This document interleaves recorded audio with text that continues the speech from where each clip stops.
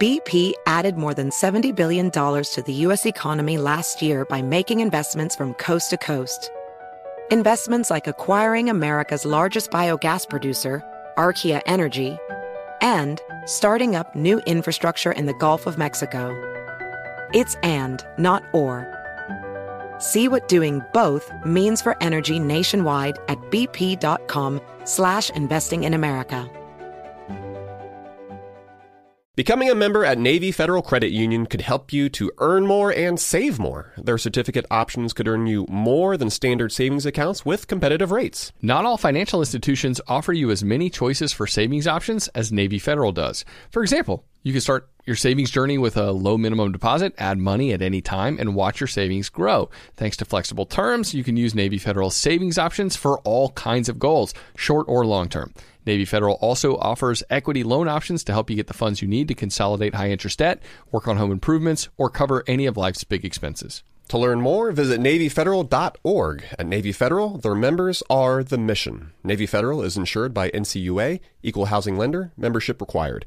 Terms and conditions apply, loans subject to approval. Here at How to Money, we're always encouraging listeners to think about some of the different ways they can earn some money on the side to reach their financial goals. And guess what? While you're away, your home could also earn extra income. Your empty space could be an Airbnb while you're traveling, because that's all you need to become an Airbnb host. Yeah, hosting is a lot easier than you might think, and you don't need to Airbnb a whole house. You can just host your extra spare room. So consider becoming an Airbnb host, because your home might be worth more than you think. Find out how much at airbnb.com/host. Welcome to How to Money. I'm Joel. And I am Matt. And today, we're answering your listener questions.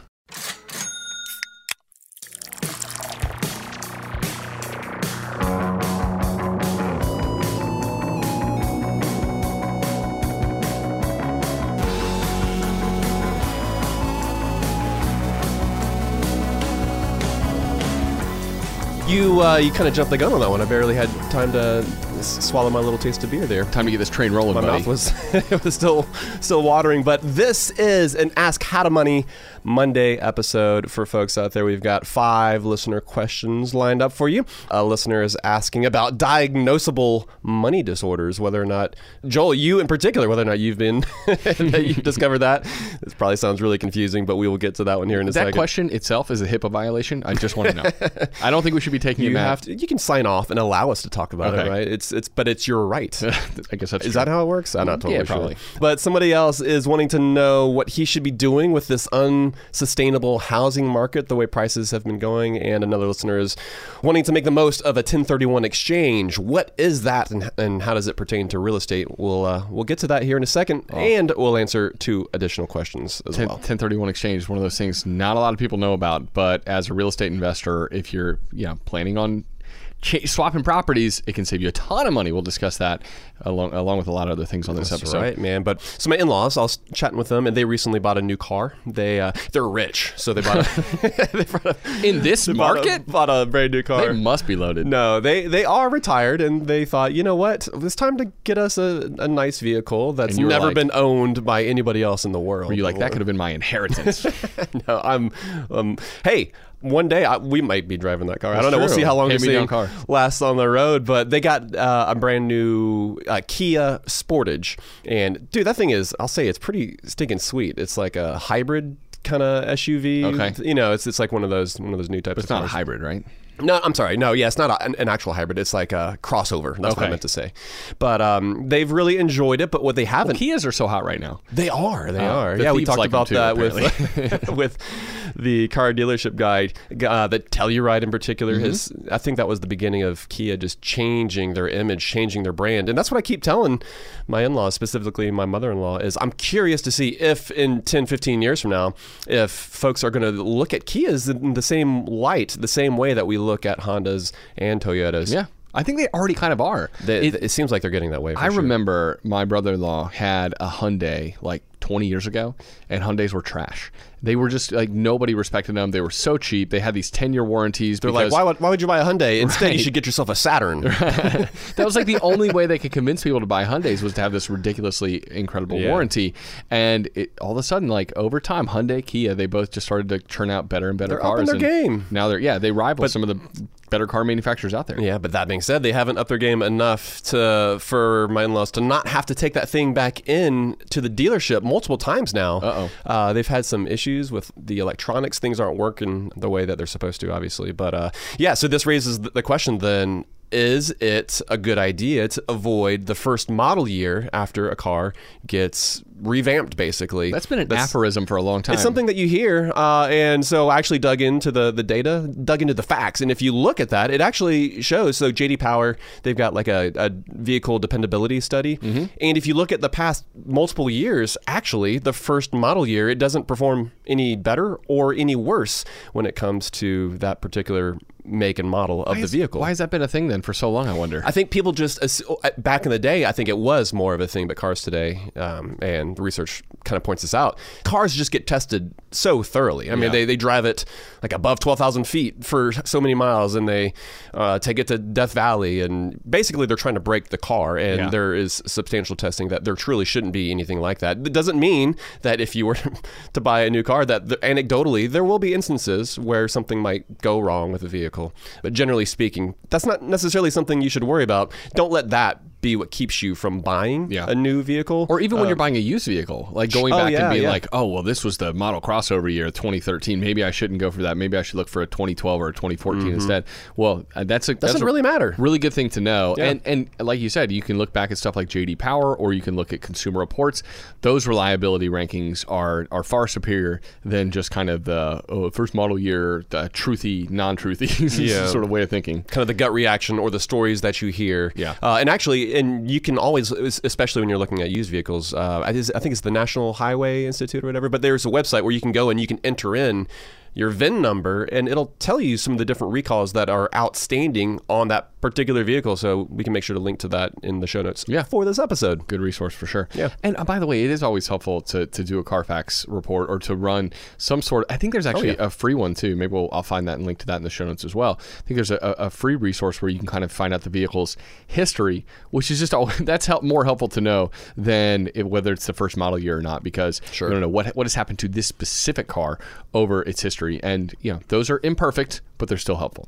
But Matt, let's mention the beer we're having on this episode. This one is called Pyrotechnic Pleasantries. It's by Sour Cellars out of California, out of Rancho Cucamonga, which is just a fun city to say. That's not a real city. It truly is. That's and funny. I want to visit just so I can say Rancho Cucamonga while I'm there. I love it. But yeah, this is Rancho Cucamundo? Cucamonga. Munga. Yeah. Oh, pardon me.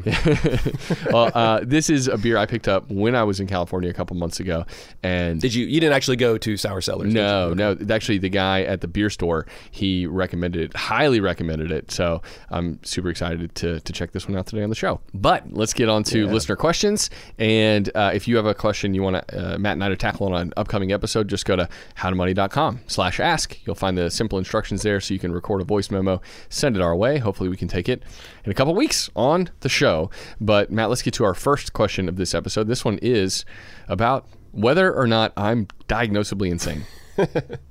Hey there, this is Keith from the Oregon coast again. And I've got a question for you, Joel, about how your relationship to money might have changed since your wife has started going to counseling school.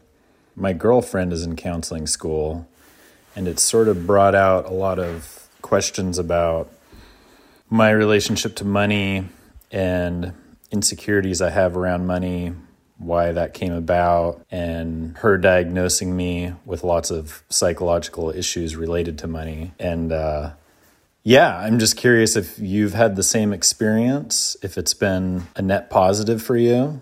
Let me know your thoughts. Oh, I think this is the first time we've had a question directed at a specific host. So, Joel, shall you take this away? My palms are sweating. I'm just going to kick back. Let's skip this one. Let's move on to the next one. Completely relax. Are you feeling a little nervous? Keith, why'd you do this to me? You're on the hot seat. I'm feeling the pressure a little bit right now. So I'll answer for Joel. He which is always what you want to hear when someone asks you a question about. He's a freak of nature. Emotions. It hasn't changed your relationship to money, but it's completely changed your relationship to your wife. You two aren't seeing eye to eye anymore. Right, exactly, yes. She hasn't diagnosed me with anything formally because I won't allow her, because she's not actually a licensed professional at this point. She's just in school, okay? No, I'm kidding. But this is actually a really good question, and it's fascinating that Keith is going through the same thing I'm going through to a certain extent, and it's helpful to hear that I'm not alone, I guess.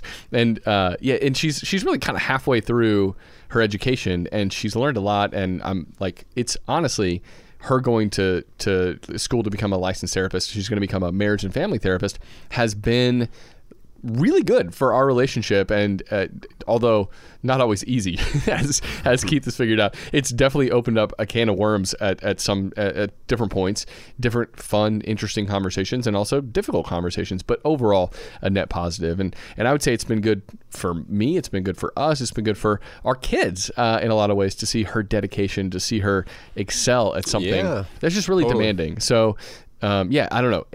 I think it's also fun to watch because it just very much feels like she was born to do this, which it's so fun for me to get to support her in that endeavor. She's like at the top of her class, right? Like literally Straight she A's, is baby. complete, not only getting A's, but she's like acing tests. Yeah. She was sharing that with Kate and I the other night at dinner, and I was like, holy crap, you're going to be really good at this. Yeah. And I'm sure not just from a textbook standpoint, but so much of like the testing involves actual, like the kind of counseling work. It's not like Scantron work. It's not rote memorization. Right. No, like one of the classes she's taking this semester, it's literally people pairing off and diagnosing each other with stuff essentially and working through issues. So it's like doing the practice of being a therapist. So why don't they do that with like heart surgery? And that's a good question. Yeah. You are my alive cadaver. You two go off. Well, they do. They've got cadavers. That's true. Well, not on each other though. It's not like if you and I were going to med school that we operate on each other. There's a reason for that. Although we when we were in Edinburgh recently, we learned some interesting stuff about cadavers. Do you remember that? With people were digging up bodies in order to sell them to the school in Edinburgh, and that's why they've got those grates over the plots, over the grates, or the plats or whatever. Yeah, exactly. All right, so crazy stuff. Let's continue talking about this for just a second. I will say that I've grown a lot as Emily's been in grad school, and that I've done more self-examination. And I do think that an unexamined life is kind of boring, that you have to kind of do some of this work in order to grow as a person. So she's helped me do that, to help me unearth different things over the past couple of years, which, like I said, has been kind of a mixture of like fun, hard, and enlightening. And it's not always easy to do that hard work, but I think it's valuable. I think leaving those stones unturned isn't helping anybody, and not recognizing maybe some of those patterns that lead you to a certain place isn't healthy. So growth as an individual, growth as a couple. But when it comes to specifically like money issues, I don't know. I think I had actually done a lot of the hard work on that already. I think there are other things that we've probably unearthed more than issues that I have with money, because honestly, if you've been listening to this podcast for a number of years, you probably heard our philosophy shift, morph, and change and grow, and hopefully become a little bit freer in some ways. I think, Matt, like we've talked about my journey with frugality and extreme frugality at times, and I think I've grown a lot in that way. I think a lot of what I experienced as in childhood and my parents' relationship with money and to each other about money was difficult and informative, but I've also had to like grow past that, because I think I had more like a too secure of an attachment to money, or too insecure of an attachment to money, I guess.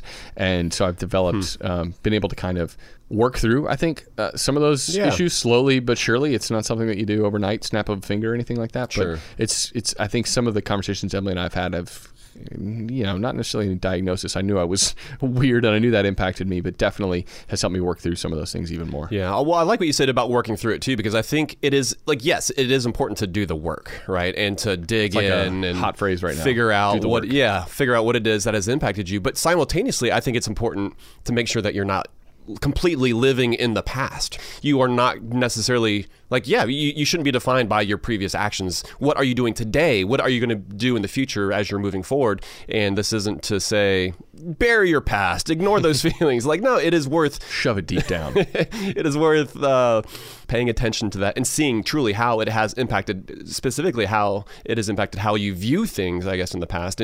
But then to take that information and then move forward. Like, we've all seen folks who, they just have certain hangups of different things that have happened to them in their lives, and they just can't seem to get past that. And it tends to come up in conversations as like an excuse for why they're choosing to not move forward. And I think that eliminates a whole lot of agency that we have as individuals to make the best of what it is that we've learned from those hard, very hard and painful at times experiences. Yeah, but I think we lose some of our agency if we don't do the work of seeing where we've come from and how it's influenced us. Because you're just flying blind almost. Yes, like exactly. you don't understand how it was that how the plane was put together that you're flying. You know? Yeah, you're treating symptoms instead of the root problem, right? Sure. The root cause. Yep. And so sometimes you really do have to go back and look at some of that stuff. And it makes me think about how we talk about money here on the show. Numbers and math are obviously important when we talk about money. But even that is not as important as our own psychology, kind of what we're bringing to the table, money behaviors, ingrained money behaviors, ingrained ways of relating to and thinking about money that have really been instilled in us over the course of a few decades. And so it's one of those, like, it does, of course, take time to overcome some of those hangups that we have with money and really to even kind of put a finger on how we got there. So I think that's why we try to talk about the psychological side of things. We try to bring on financial therapists, something like that. I mean, we really do want people to the whole gamut of a healthy approach to money. We want people to consider that, not just know the max amount you're allowed to contribute to a Roth IRA this year. Totally. And the mechanics of doing it. It's not just about the mechanics. Yeah. Absolutely. Yeah. If we were just a bunch of automatons, then what's the point of even like having a podcast? Because, well, here is on a single sheet, everything you need to know, follow these steps, and you will be wealthy by the time you hit 50 years old. And there's some of that, right? Some people you need to know about compounding. You need to be kind of have your imagination open to how it works and what it can produce. But that's why the behavioral element is so crucial to understand. So I guess, I don't know. I guess over time I realized that money was like a security blanket for me, and that it was unhealthy, and I had to kind of work through that. I will also say it's something that I continue to wrestle with, and I continue to think about it like that because those experiences from childhood still loom large. And so I still worry, and I have to run like worst case scenario things in my head, realizing that, well, the worst case scenario really isn't as bad, and sometimes it's just catastrophizing in my own brain, and it's like, well, really, come on. That's unlikely to happen, and even if it did, we'd still be okay. You'd still be okay. Well, and this is the part of why we have the podcast. We are saying these things not because we don't know them, but because we forget them. We have, when leaders talk about mission leak, right, and how you kind of lose sight of what it is you're striving after. The same thing happens when it comes to some of these different personal finance tenets that we need to make sure that we're living by as well. But okay, so one other thing you said too is that it takes time, which I completely agree. Like, it's something that, you need to work on over time. You're not just like healed, right? You can't just snap your fingers. But okay, so my brain's kind of going in multiple directions here. I think a takeaway maybe for a lot of folks out here who, unlike Keith and yourself, who, you both have girlfriends or wives that are going through, who are becoming counselors. But there's a lot of folks out there who don't have that. Yeah. But I still think, and this, I'm not saying that these are the same thing, but when it comes to talking about money with your partner, I think you can do a lot of some of this work with your partner by just being very intentional about some of the conversations that you have, and specifically just carving out time on your calendar to have some of these deeper conversations, which do take time. 100%. It's relationship, right? And relationships are messy and they're not efficient, but that's oftentimes how you're able to draw out a deeper fear or a bigger goal out of a life partner that maybe you didn't even realize that they had. Yeah. Or maybe you'd heard them mention it before, but you're now realizing for the first time after talking about this that they're serious. And wait a second, that makes you tick on so many levels. Yeah, exactly. And so, I don't know, I just wanted to mention that because I know it can be awkward sometimes to talk about some of these. It's like, oh man, we've never talked about money this way. This is brand new, and it's going to feel real clumsy. But I think it's really important to have some of these conversations, especially when you're trying to get a partner on board financially. Yeah. All right. One last thing I want to say too on this one, and I'm not sure if I'm reading into this or not, Keith, but it sounded like maybe you were like somewhat slightly just annoyed at maybe the diagnoses that your girlfriend is like bringing down on your head, or maybe taken aback a little bit by like, oh man, I didn't know I had all this going on. Is totally understandable. And I will say, like, I am kind of one of those people who's like instantly defensive at times, and I don't want to necessarily, I don't want to be told who I am, what I like. Don't reveal that about me, like, because it hurts, or it's or it's just a tough thing to hear. And sometimes I would rather just like close my ears and go la la la la la la and not hear it. But it's important to, as much as you can, kind of lean into those conversations, because I think they're good for you, they're good for her, and for her to be able to share that with you and you to be able to have those conversations with her. I think it's going to be mutually beneficial if you enter into those conversations with like a willingness to learn and a willingness to grow. Again, easier said than done, but the more you can do that, I think the better it's going to be for both of you. Totally. Yeah. And Keith, you are not alone. I think for those who are like, I never have to deal with that, I think a lot of those folks just haven't spent the time. They haven't been left alone with their thoughts, or they haven't worked through it with a partner before. I think there's a lot more folks out there that do have issues when it comes to money and how much individuals are relying on that money to feel a sense of security. And it's just one of those more socially acceptable ways of being insecure in this world, right? It's like, because you dress it up as like success or ambition. Or workaholism is another one of those things where it's like, oh, look at that person, they get stuff done. But really, it doesn't look the same, and it's not nearly as devastating in some ways as a drug addiction or something else. But it's still just, it very much comes from the same root source. Totally. So, yep. Keith, best of luck to you as you guys continue to have these conversations. All right, Matt, we got more questions to get to on this episode. Less personal in nature, hopefully, but we are specifically going to kind of zero in on one listener and his holistic financial situation. We'll get to that and more right after this.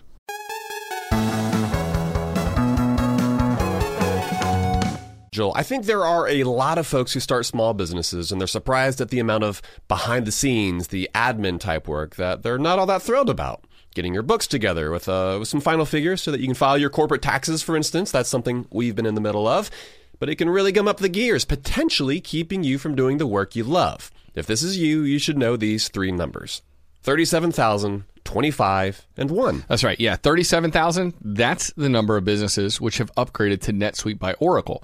NetSuite is the #1 cloud financial system, streamlining accounting, financial management, inventory, HR, and more.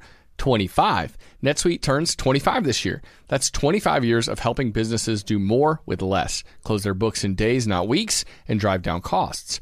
And 1, because your business is one of a kind. So you get a customized solution for all of your KPIs, key performance indicators, in one efficient system with one source of truth. Manage risk, get reliable forecasts, and improve margins. Everything you need to grow, all in one place. There's a lot of power in the simplification of having all that information in one place. Helps you make better decisions. That's right. And right now, download NetSuite's popular KPI checklist designed to give you consistently excellent performance, absolutely free, at netsuite.com/howtomoney. That's netsuite.com/howtomoney to get your own KPI checklist. netsuite.com/howtomoney. So we've mentioned on the show how we've got a Dominican trip coming up. We're going to celebrate, Joel, you and Emily. You're both turning 40 this year, so we're doing it up right. And a lot of listeners, they might have trips of their own planned. And sometimes those vacations can get expensive. So what better way to offset some of those costs than to have your home earning some money while you're away? Yeah, that's right. Why let it sit empty when it can be earning extra income on your behalf? It's a smart and practical thing to do. So think it through. Maybe you have some extra space in your home. Maybe you have a whole house to host. Or maybe you're going on vacation and your home is just going to be sitting empty. In every case, you can Airbnb it. You already have the space, so it won't be a huge adjustment. Yeah, I mean, the way I see it, if you're not using your space, you've got two options. You can either let it just sit there empty, or you can do some optimizing and make some money off of it. Really, if you think about it, you already have an Airbnb. You just need to start using it. Your home, it might be worth more than you think. Find out how much at airbnb.com/host. Hey folks, it's Matt. I've got to tell you about something new I've been trying this year. I've been drinking a little Health Aid kombucha every day, and I feel amazing. It comes in so many delicious flavors, but my favorites so far are Pink Lady Apple and Ginger Lemon. So what exactly is Health Aid kombucha? Well, it is a fermented, bubbly probiotic tea that's good for your gut. It's blended with real fruit juice, and it's super thirst-quenching, a little sweet and a little tangy, and very refreshing. I'm sure you've heard about the importance of gut health and supporting your overall health. It's something I've read up on a good bit over the past year, which is why I've made Health Aid kombucha a part of my everyday routine. Literally every afternoon I'll have some. It's super easy, and it's affordable too. My favorite grocery store, Aldi, they carry it as well. If you want to give it a try and see how great you can feel, look for the brown bottle with an anchor and make Health Aid kombucha your go-to for a healthier, happier you.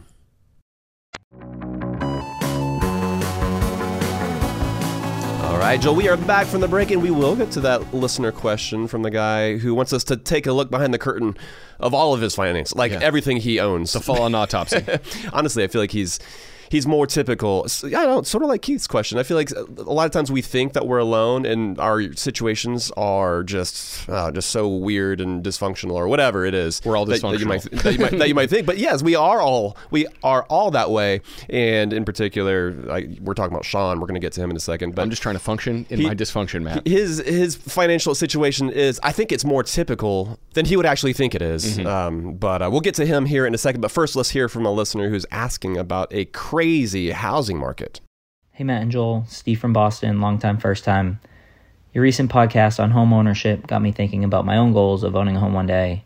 But as someone in my late 20s, especially in my local market, it seems like home ownership is a long ways away, and there might be some truth to that. In your podcast, you shared a stat that over the past 30 years, the average growth rate of real estate was 5.3%. Well, I did some of my own research, and I found that over the same period of time, the average wage growth rate was 3.39%. To me, this comparison doesn't seem sustainable for younger generations to buy homes at the same point of life as their parents or grandparents. But I want to get your take on it. Is this concerning to you too? Especially since we know the power of compounding returns, but in this case, compounding returns doesn't work in our favor. Thanks. Matt, let's take a macro question here. Okay. Put on our pointy economist hat. Wages versus housing growth. Yeah. So usually housing values. Usually we're more in the micro personal finance space. But I think this is really interesting because I think the macro often impacts the micro, right? We talk about that too on the show. So we'll do our best here to answer this one, Steve.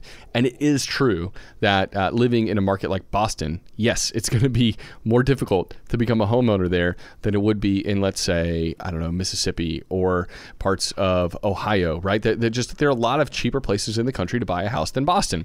Depends on where you're at in Boston as well, right? Sure, yeah. Real estate markets are hyper-local. But as we said in that episode you're referring to, that specific market matters even inside of a city, even specific locations within that city, or sometimes it's even street to street. Like that's how real estate functions. That's how it works.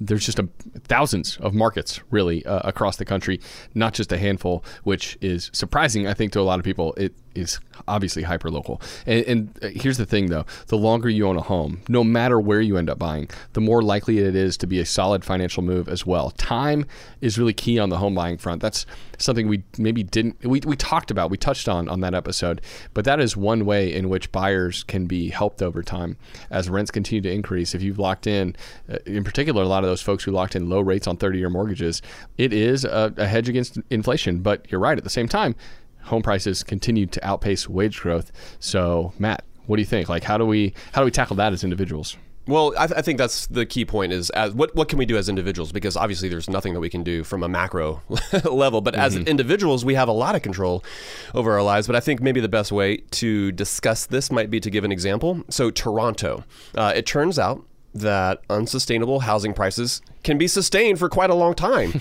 Home prices in Toronto, they have quadrupled in just about 15 years or so. But only in the past year have prices started to correct, and they're actually plunging pretty rapidly. We don't know exactly how far it will be that they'll fall. But what I'm pointing at here is the fact that markets go through cycles, and it is difficult to predict when those cycles will occur, how it is that they will evolve. But at some point, any sane individual is going to opt to rent in an environment like Toronto's when it's vastly more affordable and when it just becomes financially impossible to buy. But the thing is that all those micro decisions eventually does have an impact on the macro, because when enough people do that, when enough people choose to rent over time, prices do start to correct. Essentially, it's just supply and demand. And with housing in particular, like housing, it's a freight train. It's this massive industry, and it takes a long time for things to slow down. It takes a long time for things to ramp up, in particular when it comes to new developments. And we've seen, it depends on what research you're citing, but I think there's something like 7 million. We have a shortage of something like 7 million homes here in the U.S.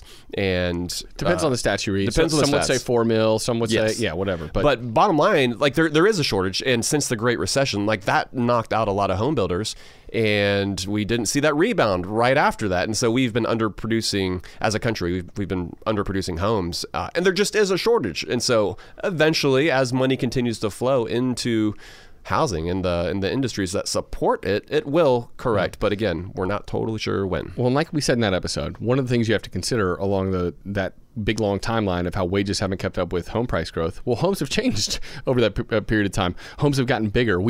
Home price growth, of course, it's going to outpace wage growth because it's not just inflation; they're fancier products. Yes, right. Yep. And at the same time, COVID changed what a lot of people wanted in a home, and so especially with work from home, that has really, I think that is people have a lot of Americans have placed more of a premium on their home, willing to fork over more of their take-home pay to pay for lodging because now it works as office space too, right? Yeah. So there's been a shift in priorities as to what it is that we're spending our money on. Exactly. Yeah. So what should people do about this? Like a housing market that, yes, it's more expensive than ever to buy a home, and it's going to take more of a higher percentage of your income.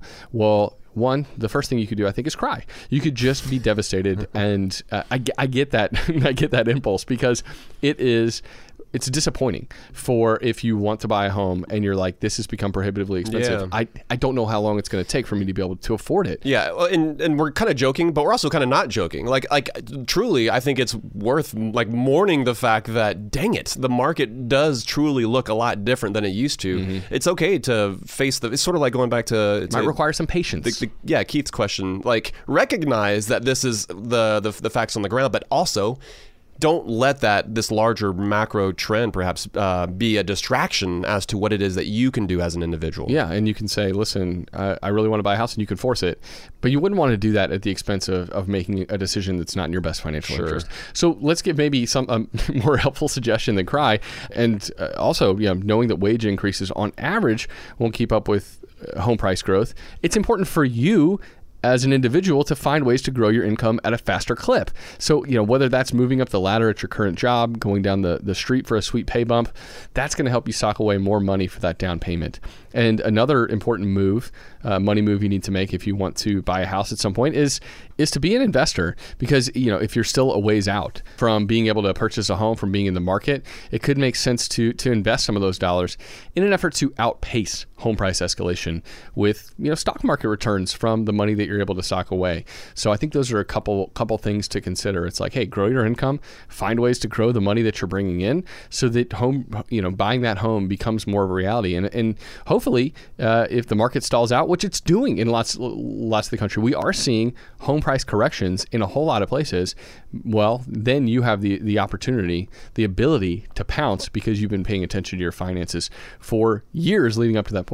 That's right. But we don't necessarily know that that's going to happen, specifically there in Boston as well. What will actually happen with U.S. home prices moving forward? I think that's going to be, that's anyone's guess, because it is just, again, such a complex market. And the truth is that there are thousands of mini little markets around the country, and prices are declining in some of those markets, and they continue to rise in others. But again, that lack of supply is keeping prices higher than many folks have predicted. But then interest rates, they factor into the price of homes more than they impact any other purchase these days. But even as it's become more difficult to afford a home in a lot of the country, we just don't see signs of a Toronto-esque bubble from what it is that we read and see, primarily due to the supply and demand that we're seeing. A price plateau could certainly happen given the factors, the more recent factors that we've seen in the past 12, 18 months.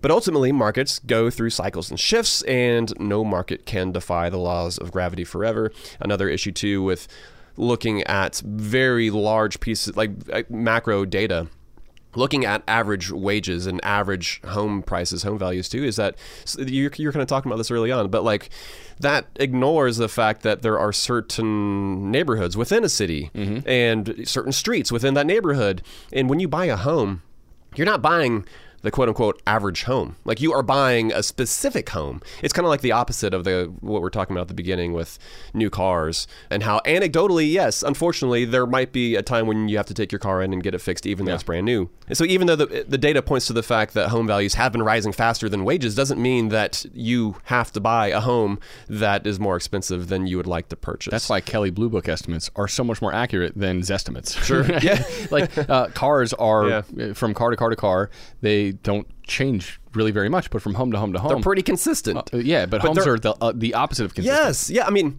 I don't know. I know Back Bay. That's one neighborhood in Boston because that's where Kate and I stayed when we visited there. We stayed in Airbnb. It was very nice. But I don't know. Besides that, other neighborhoods there in Boston. But like here in Atlanta, it makes me think of like the difference between some nice in-town neighborhoods like Inman Park or Buckhead or Midtown.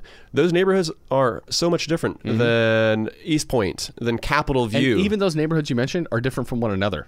Yes, absolutely. So. But generally speaking, I mean, you're talking about if you're taking the average Atlanta home, it's incorporating all of those prices, but that doesn't necessarily mean that you are considering living in some of those much, much, much nicer neighborhoods. So it's just something to keep in mind, that it's good to see some of these averages, but when it comes to purchasing a home, you're not buying the average home. You are buying a deal. You were looking for a deal, and you're going to buy a specific home that's going to work for you. And I think we've seen a lot of migratory shifts in where people are moving and the kind of homes they're looking for.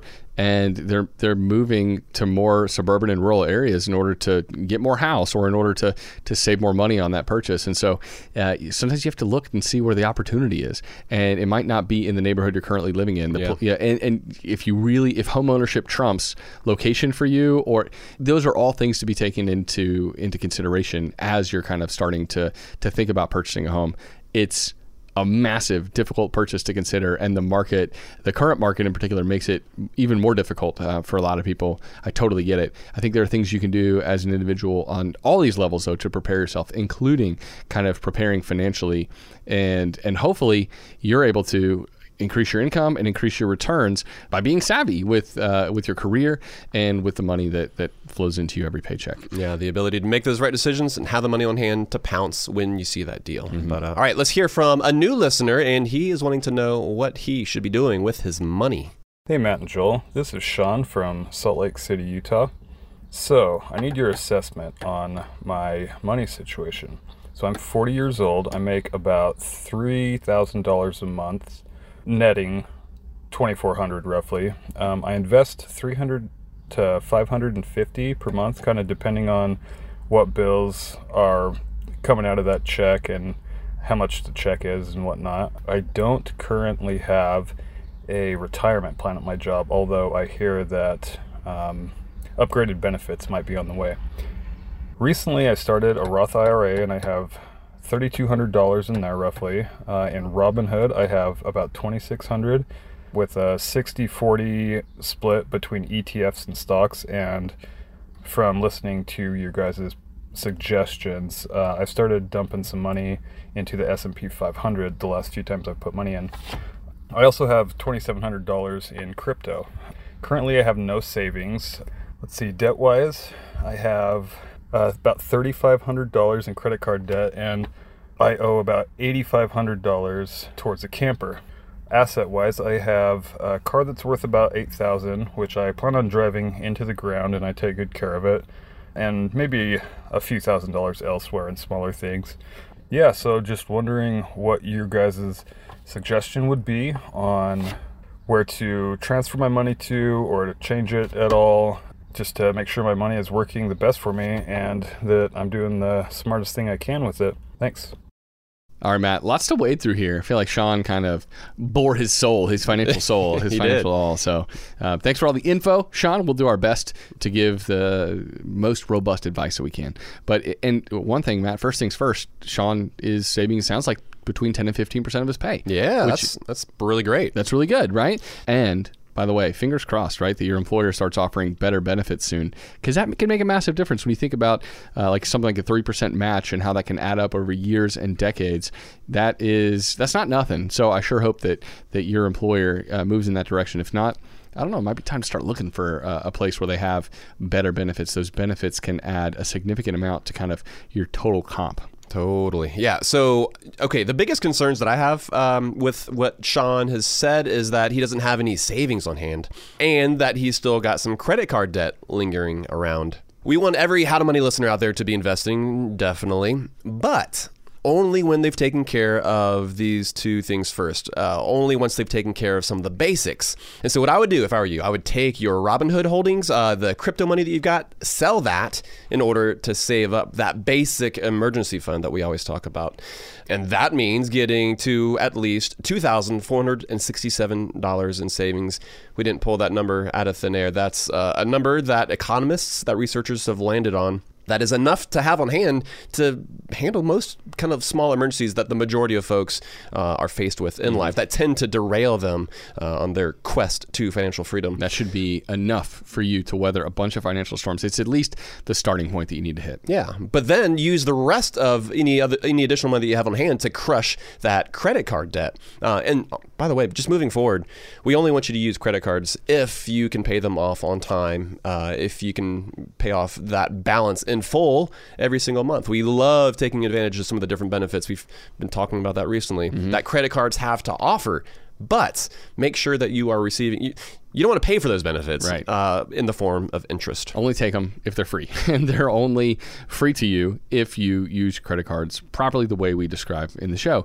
And also, Matt, the money that Sean's invested in crypto goes against another principle we have, which is to invest in the basic boring stuff with 5% of your funds. We only want crypto or single stocks or anything to be 5% of your overall portfolio. And since you're just getting 5% started, max. 5% max. Yeah. Like if you don't want to even mess with 5%, you can keep it at totally 2.5. You can keep it at 1. Be 100% boring. Yes. Yeah. There's nothing wrong with that. But this, considering where you're at in your investing journey, it's just too early to have any exposure to alternative asset classes like crypto when you're just getting started. And so, basic index funds or target date funds are where you should be laser focused, Sean.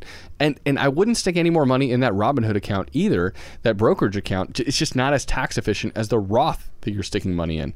Robinhood does offer a Roth IRA, and they're actually the only brokerage out there that's offering a match. So that's kind of cool. If you're going to invest in a Roth and you're going to do it with Robinhood, that's fine. But just don't invest in the brokerage account for right now, because you want to make sure you're maxing out the Roth before you do any other types of investing.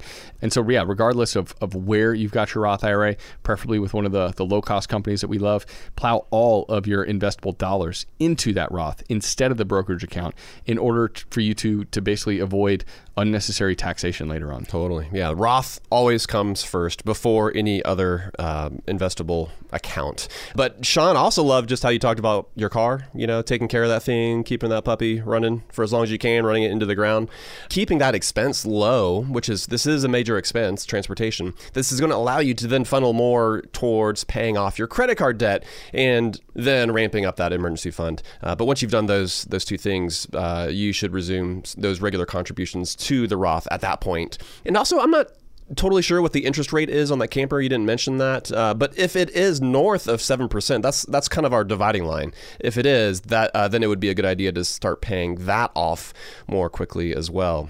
Basically, the quicker that you can pay that off, the more flexibility you're going to have to save and invest moving forward. And the balance actually on your trailer is actually pretty high. And so that tells me that it's pretty sweet, which is great. And hopefully you're getting a lot of value out of it. But not just, we're not just talking about financing a car. We also want to make sure that you're not financing any additional fun toys, essentially. So, I don't know, maybe you've got the sweet camper and you're also thinking, I need a sweet electric mountain bike to go with that thing. But, oh man, those things run like $8,000, but I could finance it. No, we don't want you to do that at all. It's okay. Like, we've all got different goals and different things that we're saving up for. It's okay to save up and maybe achieve that as a goal sooner than later, but I think ideally you would also have a fully funded emergency fund before you're dumping more money into things that are going to depreciate in value rather than maintain a solid foundation of financial stability. Yeah, and once you pay off the credit card debt, hopefully you never have any, again, moving forward. And hopefully you're able to also just grow that gap so that you can save up more for those purchases, Matthew, you're talking about. That's the fun stuff. That's the goal, is that you're not financing stuff like that, especially in today's environment where interest rates have gone up. It's like the more you can pay in cash, the better, right? So saving up for whatever you're trying to buy. But Sean, it sounds like you're well on your way. You're getting the information and you're making the changes. So we wish you continued success, man. All right, Matt, we got more to get to on this episode, including a listener who wants to know whether he should sell a car in order to pay off some of his debts. We'll get to that and more right after this.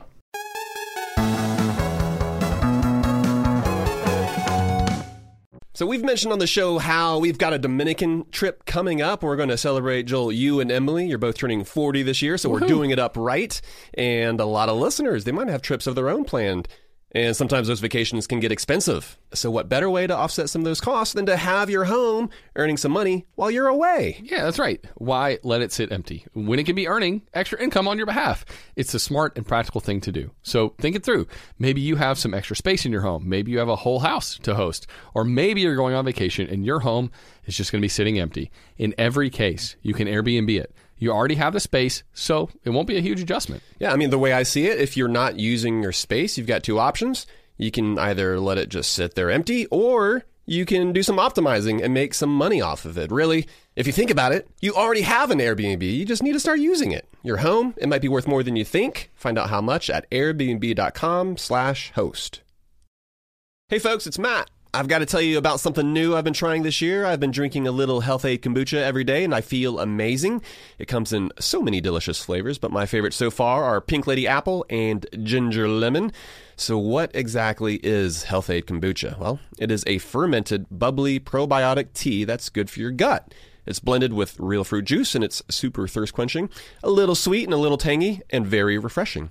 I'm sure you've heard about the importance of gut health and supporting your overall health. It's something I've read up on a good bit over the past year, which is why I've made Health Aid kombucha a part of my everyday routine. Literally every afternoon I'll have some. It's super easy, and it's affordable too. My favorite grocery store, Aldi, they carry it as well. If you want to give it a try and see how great you can feel, look for the brown bottle with an anchor and make Health Aid kombucha your go-to for a healthier, happier you. A big part of being a responsible adult is taking care of the things you care about. For instance, my bike that I ride in to work on. I keep the tires pumped. I keep the chain greased. Gone are the days of leaving your bike out in the rain for weeks at a time, like a kid. Simply put, the things futures are built around are the things worth protecting, and making an estate plan now means gaining security of your assets and peace of mind for you and your loved ones. With Trust and Will, you can create and manage a custom estate plan starting at just $199. Go to trustandwill.com/howtomoney for 10% off plus free document shipping. As the primary breadwinner for our family, I've taken the steps to ensure that Kate and the kids, that they're going to be taken care of if something terrible happens to me. Each will or trust is state-specific and customized to your needs. Their simple step-by-step process guides you from start to finish with ease. So get the peace of mind you deserve by creating your estate plan with Trust and Will. Secure your assets and protect your loved ones with Trust and Will. Get 10% off plus free shipping of your estate plan documents by visiting trustandwill.com/howtomoney. That's 10% off and free shipping at trustandwill.com/howtomoney.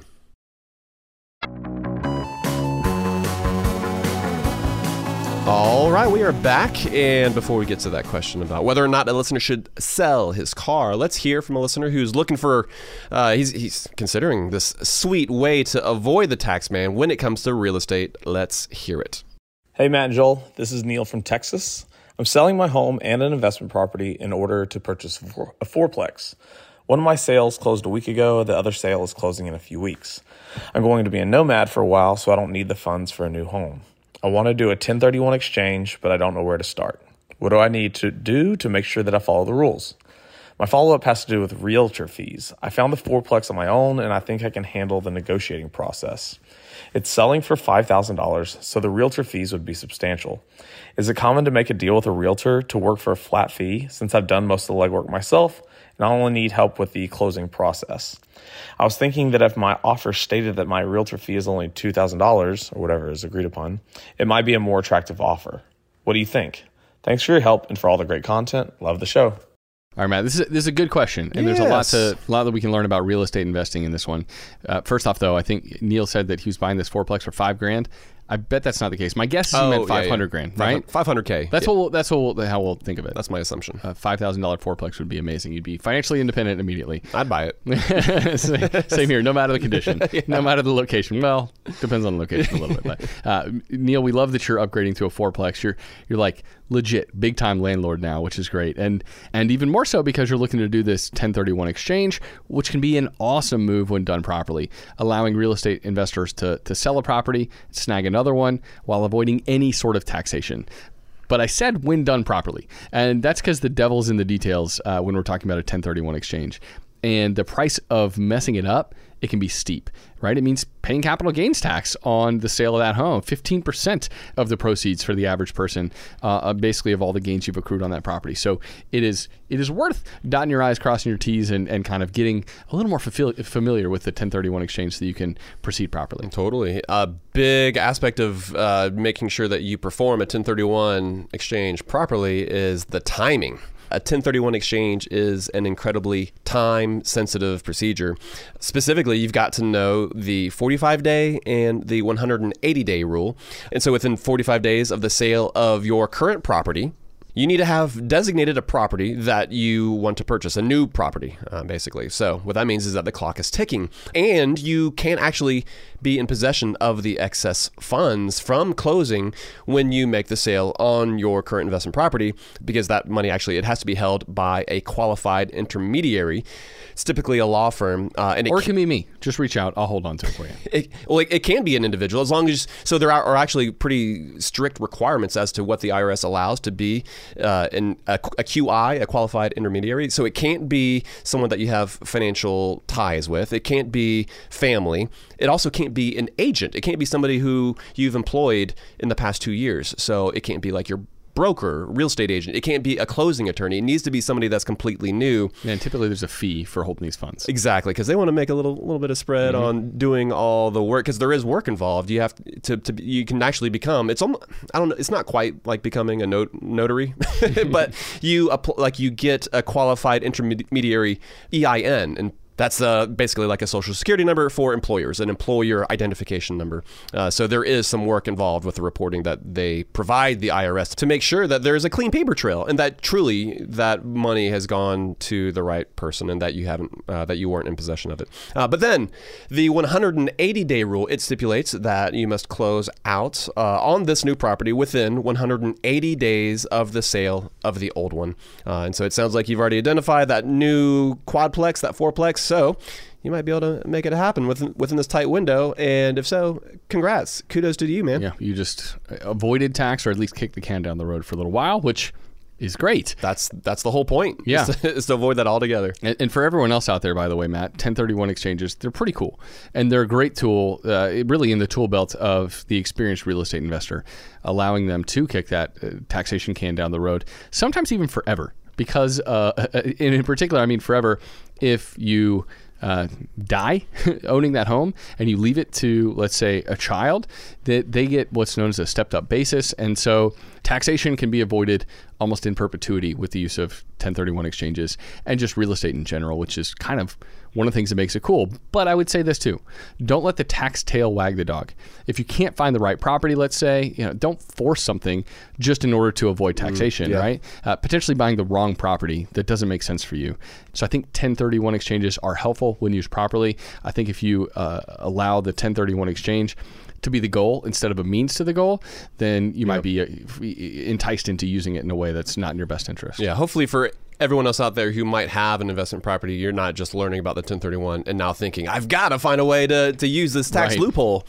We don't want that to be the case. But then on the subject of realtor fees, I think those are most definitely negotiable. I've certainly had realtors offer their services at a discount, just because they'll know that I'm going to give them more business in the future than the average person who's planning to just live in their primary residence for the next 10 years. Yeah, real estate investors that kind of thing can often get a better rate just because that agent knows, well, I might be helping this person buy 3 or 4 houses in the next 3 or 4 years. Exactly, yeah. But I'll also say this, I've been more than happy to pay agents full price, full commission, because the great ones, they're well worth that 3%. But it's worth asking if they'll be willing to take a reduced commission just based on a reduced workload and the likelihood of more purchases.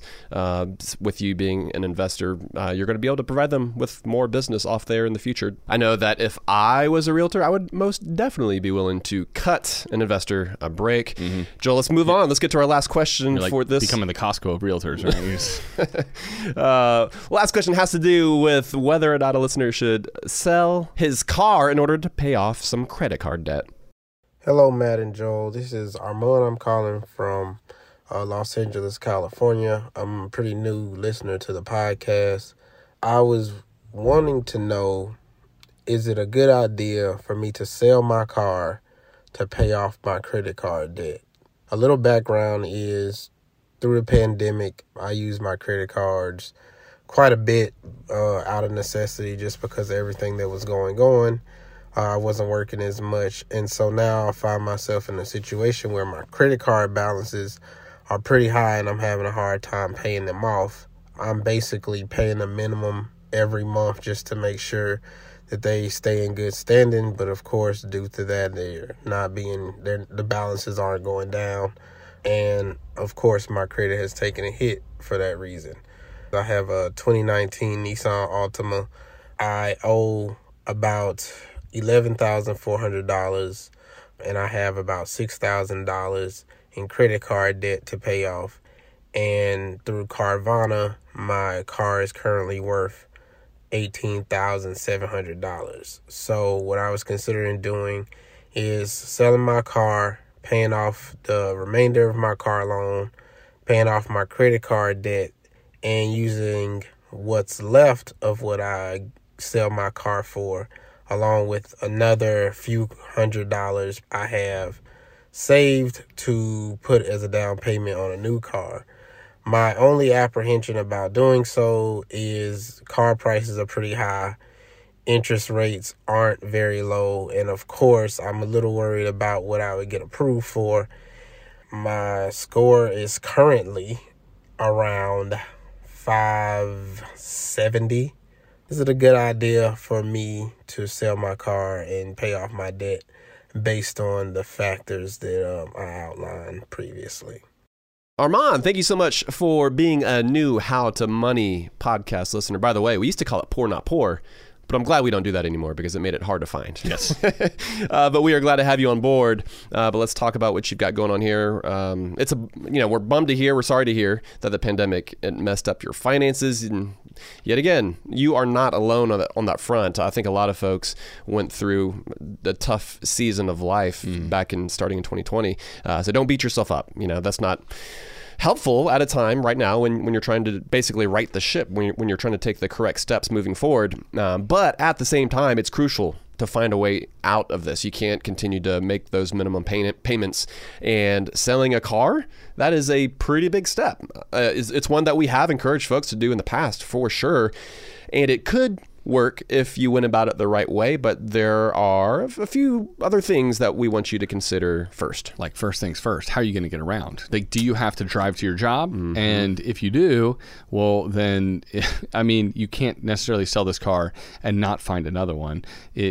Selling this car to pay off your credit card debt and then buying a more expensive new one, though, that doesn't ultimately help your financial situation either.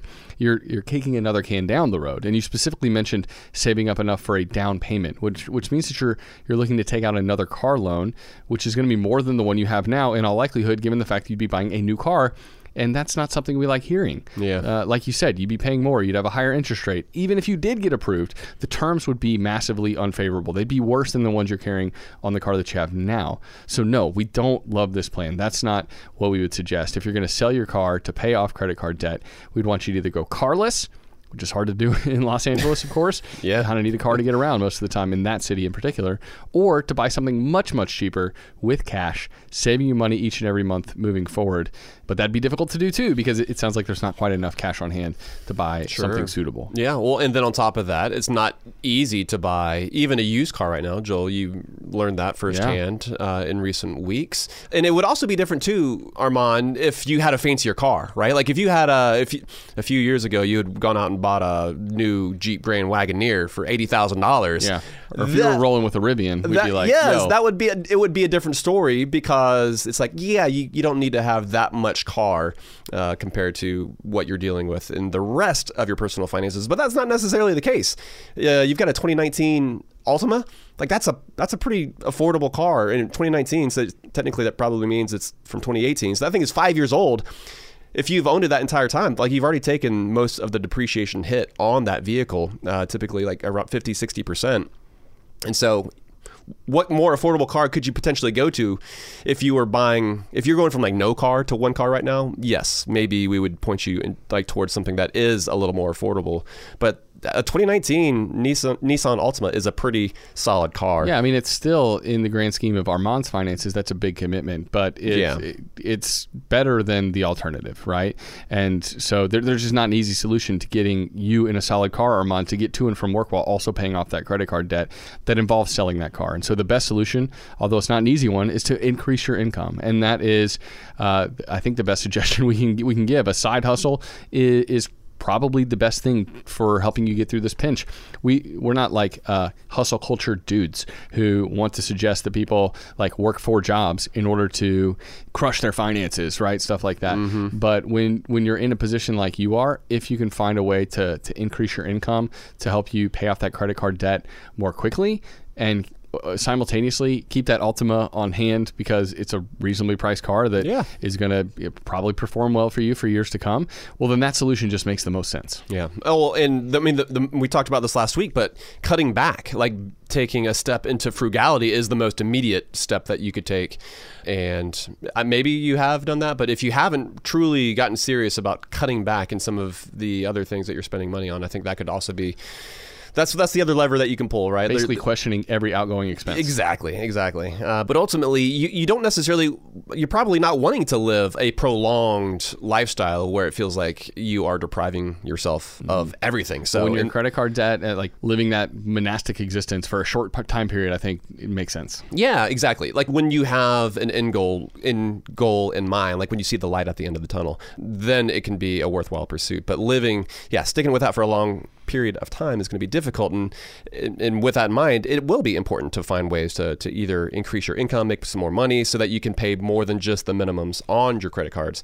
But if you're not able to do that at this point, right? Like if there's just not enough time left in your schedule, if you are working all the possible hours with no way to increase what it is that you're bringing in every single month, you might want to speak to a nonprofit debt counselor at an affiliate of NFCC, the National Foundation for Credit Counseling, or with a group called Money Management International. We'll make sure to link to both of those organizations in our show notes. And then, by the way, drive that Altima for years after you pay that thing off. Once you're able to pay off that credit card debt, and you've got a paid off car, then you're going to seriously be ready. You're going to be able to make some big money moves. At that point, you're no longer digging yourself out of a hole. Instead, you're using that shovel to build a mountain for yourself. Most people start in some sort of a hole, especially if you went to school or you've made financial mistakes. Like everybody has to dig themselves out to some degree. And Armand, like you're going to dig yourself out. You just might need a little bit of help from one of these organizations that Matt mentioned. Those are the places to go. Or you might just find a way to get a bigger shovel, which is get that income up. Heck yeah. All right. Best of luck, Armand. We're rooting for you, man. All right, Matt, let's get back to this beer that we had on this episode. This one's called Pyrotechnic Pleasantries by Sour Cellars out of Rancho Cucamonga. Yeah, that's right. Speaking of California. Say it. Enjoy it. Well, I pulled it up on the label so I could say it properly, but oh my God. Well, first of all, I want to mention the label because have you ever seen the Triplets of Belleville? Oh yeah, it's got that style art, yeah. Yeah, doesn't it? It kind of has like, so for everyone else out there, it's an animated short film. It's a movie, but it's got a very unique style of illustration. It's this French illustrated movie about bicyclists, and it's got a bunch of other quirky stuff in it as well. Anyway, all that to say, I like this beer. This is Pyrotechnic Pleasantries. Joel, what were your thoughts on it?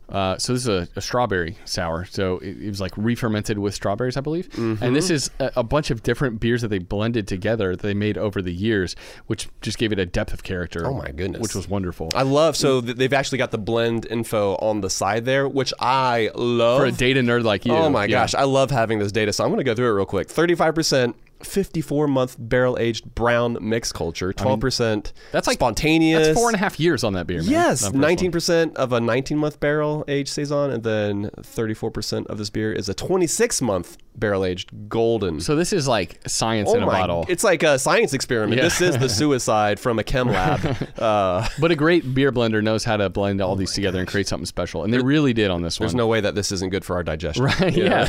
And it's so tart and very sweet with the strawberry vibes going on. I think it could have probably used a tiny bit more strawberry action going on. Oh, you think so? But overall, I was thrilled with it. I feel like it had the right amount of strawberry as far as the fruit that was on the nose. I feel like it could have used a touch more sweetness. Because then I think that sweetness would have pulled that strawberry forward a little bit rather than it feel like it was just kind of there in the background. But it was really aggressive. Yeah. Acidic, punchy. But man, I did really like it. Like the first sip, I was like, ooh, that's tart. That's brash. Yeah, it made you pucker for sure. But then the more, as I continued to have more sips, I enjoyed it just even more and more. Oh, so it was the perfect blend. This is one of my favorite styles, and it's something that I feel like because it's a more specialized kind of beer, we don't drink as often, and they're more expensive too. So this one, I'm glad I picked this up while I was in California. Yeah. Brought it back because glad you did. It was delicious. And we've never had a beer from these guys before, so it's fun to try something from a completely new group of folks. For sure. Yeah. All right, Matt, that's going to do it for this episode. We'll put show notes up on the website at howtomoney.com with some of the links that we mentioned in answers to some of these questions. And that's right. By the way, for if you have a question you want Matt and I to tackle on an upcoming episode, just go to howtomoney.com/ask. Send your voice memo over. Hopefully we'll take it on the next Ask HTM episode. That's right. But buddy, that's going to be it for this one. Until next time. Best friends out. Best friends out.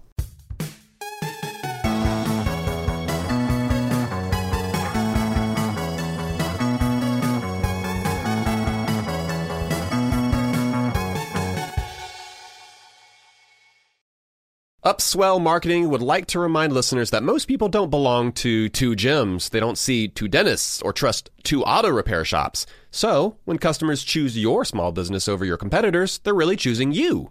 Upswell Marketing's unique approach includes direct mail, search engine marketing, and social media ads.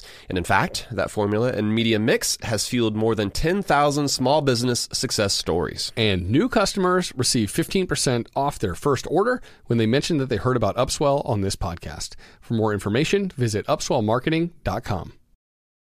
Hey, it's Matt here for Health Aid Kombucha. This bubbly probiotic tea blended with real fruit juice is deliciously thirst-quenching and great for your gut health. Health Aid Kombucha comes in many flavors like Pink Lady Apple, Passion Fruit Tangerine, and Ginger Lemon, which is one of my favorites since it has that extra ginger kick. I'm a big fan, though the kids prefer the mango lemonade. It's organic, it's non-GMO, and a great alternative to sodas and other sugary drinks. Just look for the brown bottle with an anchor in your local stores. Give it a try today. Make Health Aid Kombucha your go-to for a healthier, happier you. Have you heard about the social media platform for kids? It's called Zigazoo. It's a great place where kids like me can come together to make fun videos. Videos moderated by real people who review content before it's posted to the feed. I love the dance challenges. I love that it's Kid Safe COPPA certified. I don't know what that means. It means it has built-in privacy protections for your online data. Zigazoo, the world's largest social network. For kids. Download the Zigazoo app today.